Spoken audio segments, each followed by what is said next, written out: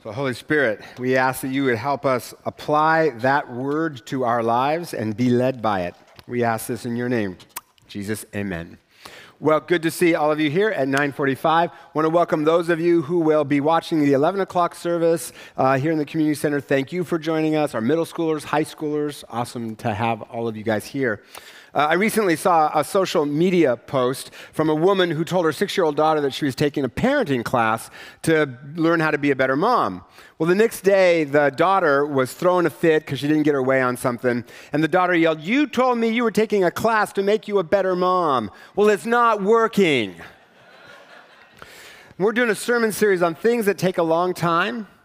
And one of those things is our own growth, our transformation, us growing spiritually, emotionally, socially, becoming a better mom or dad, a braver person, more compassionate, more joyful. There is no app for that.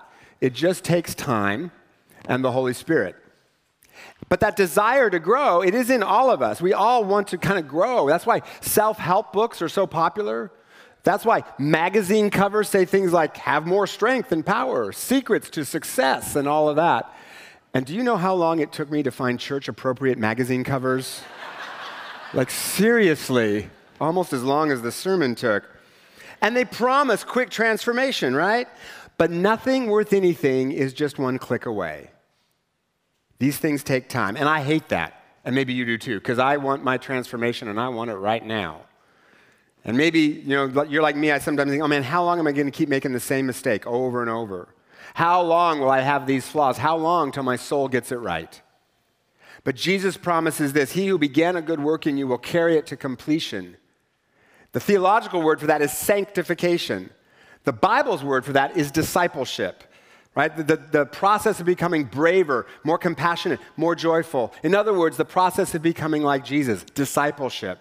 The last thing Jesus said before he left, go make disciples of all nations, right? It's a famous verse, known as the Great Suggestion, right? He didn't say go make church attenders. He didn't say go make committee members, disciples. And a disciple simply means learner, someone who is learning from Jesus how to be like Jesus.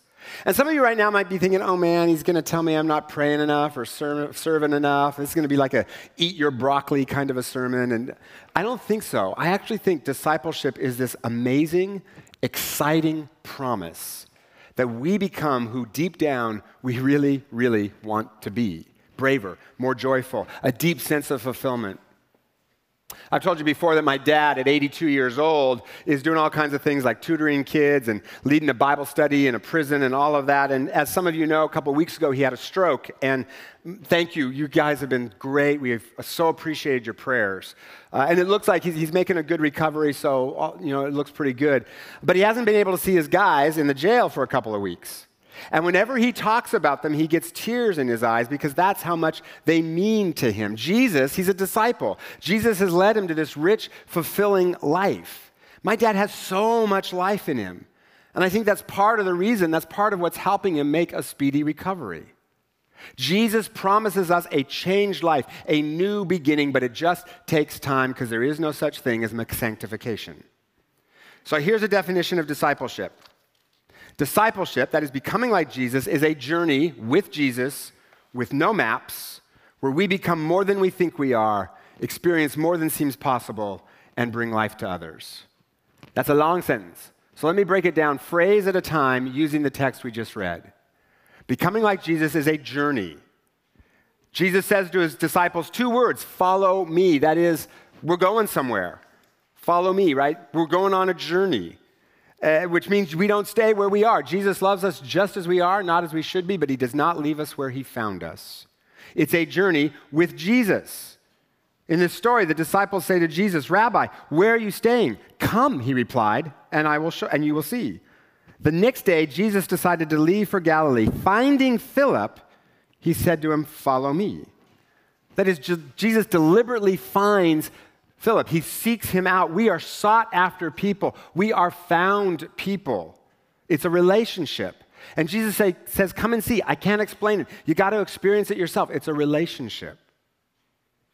And this makes Jesus different, really radical for his time, because back then the Greeks, the Romans, the Jews, they all had rabbis, they all had teachers, but none of them said, follow me. They said, follow this philosophy, or follow these principles, or follow this good advice. But only Jesus said, follow me. It's a relationship. And the reason is because philosophies and religion doesn't change us. Relationship changes us. Anyone who is dated knows this to be true, right? Because you start to take on some of the vocabulary, the mannerisms of the person you're dating. Pastor Wayne Cordero says he loves sports except for two. There's two he can't stand. And the first one is bowling, and I am so with him on that one. Right? Like you take this cannonball and throw it on a perfectly decent marble or maple floor, right? And it keeps coming back over and over again, and at the end they charge you for all of the frustration, right? The other one he didn't like is roller skating, around and around and around, right? Very boring. Well, on the first date he had with his wife, he went to her house and said, well, what do you want to do tonight? And she said, do you like bowling? And she picked up her own bowling ball. And he said, well, I was in love, so I said, yes, I love bowling. Right? And so they went, and he actually enjoyed it, right? The next date, he picked her up and said, what do you want to do tonight? And she picked up her own roller skates and said, do you want to go roller skating? And he said, I have been waiting months for someone to ask me to go skating. And he went, he had a great time. And he says, what made it so that I actually started to enjoy those things? Did I have to try really hard to enjoy those two things? He said, no. It was my relationship with her. She liked them, so I liked them. The power to change is in your relationship with Christ. So often I think, oh my gosh, if I just try harder, I mean, this isn't working, and I keep making this, I just need to try harder. And Jesus says, no, don't try harder, come closer. Don't try harder, come closer. And the more you know Jesus, the more you're going to become like Jesus. Now that said, part of changing is doing what Jesus tells us to do, right? But not out of guilt, not out of obligation, not out of duty, but because we know he loves us, and his commands are meant to help us thrive and grow. Just like athletes do what their coach says because they know their coach cares about them and wants them to know the joy of running faster, jumping higher, and all of that. His commands are not meant to nag us. I read a story about an efficiency expert who ended one of his lectures saying to the audience, just don't try these efficiency techniques at home. And someone said, well, why not? And he said, well, a couple of weeks ago, I watched my wife make breakfast, and she made lots of trips to the refrigerator, to the stove, to the table, with just one item in her hand. So I said, honey, it would be more efficient if you carry several things at once. And the person said, well, did it save time? And the expert said, yes, it did. It used to take her 20 minutes to make breakfast. Now I do it in 7. Jesus' commands are not there to just nag you. They're not just arbitrarily there to ruin your life. They're meant to help you be everything he created you to be. Jesus says, I have a vision for your glory, to heal you, to heal those wounds, to set you free from behaviors that diminish you, to make you everything I imagined when I created you. It is a journey in relationship with Jesus. Next phrase, without maps. The disciples say to Jesus, where are you staying? Come, he replied, and you will see. What an irritating answer, right? Like I would want definitely more info than that. Like, okay, what's it going to be like, Jesus? Are we staying at the Four Seasons or Motel 6? Because I really need to know. Those little chocolates on the pillow, that's pretty important to me. Do you ever ask questions like that? Jesus, if I do what you say to do, what's going to be like? Will it ruin my life or will I find a deeper joy? You know, what does Jesus say? What does he say? He says, come and see. Can't explain it. It's like the colors of the Grand Canyon. You got to experience it. No maps. It's about following those nudges the Holy Spirit gives us to do certain things, trusting that on the other side of obedience is life and joy and meaning and purpose. And I'll give you an example in a minute. A journey with Jesus with no maps where we become more than we think we are. In this text, Andrew brought his brother Simon to meet Jesus. And it says, Jesus looked at him and said, you are Simon, son of John. You will be called Cephas, which when translated is Peter, which means rock. But if you know the Bible stories, Peter was anything but a rock, right? He was impetuous, he was impulsive, easily swayed by other people's opinions, anything but a rock. But Jesus renamed him not for what he was, but for what by God's grace he would become. The leader of the church that launched a revival that continues to this day. He becomes more than he ever thought he could be. And again, this desire is in all of us to be more than we think we are. As I've shared with you a couple of times, back in March, I was a guest preacher in Amarillo, Texas. And I gotta say, it was one of my favorite guest preacher gigs ever because the people were so awesome, but also because it provided so many sermon illustrations. And the first night, they took me to this restaurant called the Big Texan. Okay, like you are in West Texas when, right? Cow statues everywhere.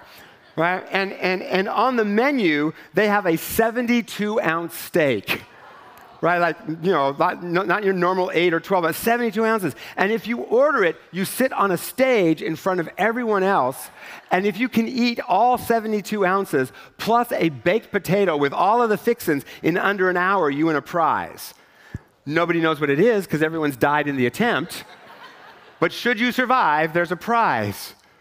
Why would someone eat a 72-ounce steak? For the glory, right? The fame.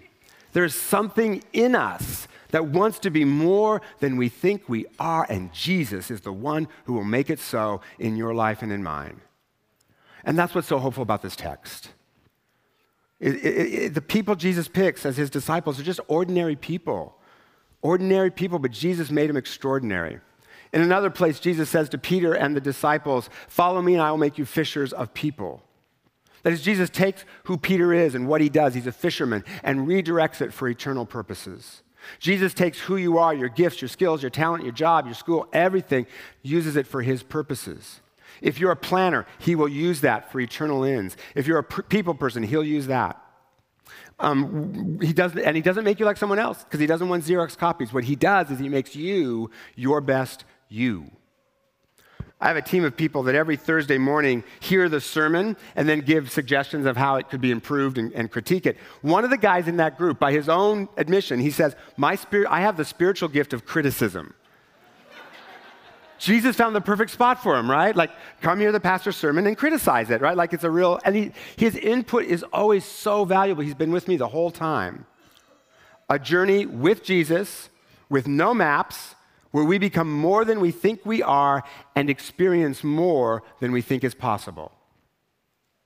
Later in this text, it says that after Jesus found Philip, Philip went and found a guy named Nathanael and told him, "We have found the one about whom the prophets wrote, Jesus of Nazareth." Nazareth? Can anything good come from there? Nathanael asked. See, Nazareth was basically this kind of podunk town in the middle of nowhere, which is why Nathanael says that. But coming from Eastern Washington, I'm a little sensitive about this comment, right? Because I grew up in Richland, a town which on the surface seems to have very few redeeming qualities, but if you just dig a little deeper, you discover it actually has none. For you fellow Eastern Washington, all my teasing of Eastern Washington is all born out of love, honestly. What Nathanael is getting at here is nothing as extraordinary as the Messiah could come from something as ordinary as Nazareth. But not when Jesus is on the move. And that's what's so hopeful about this story. It's ordinary. No burning bushes, no oceans get parted. Just a couple of ordinary guys spending the day with Jesus. That's what being a disciple is, following Jesus in the daily parts of life.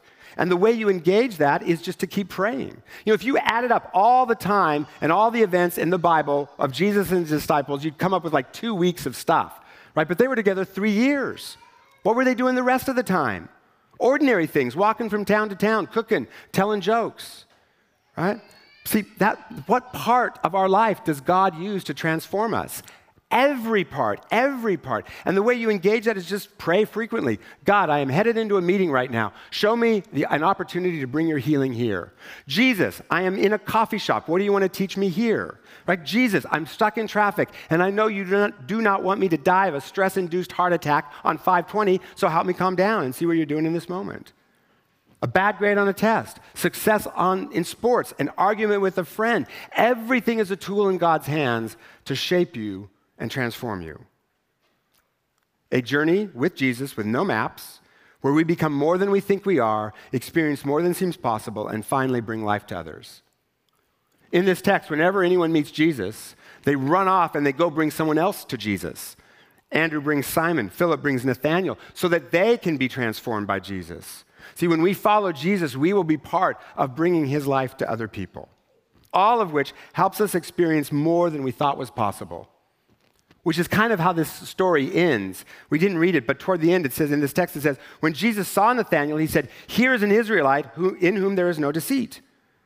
And Nathanael said, "Well, how do you know me?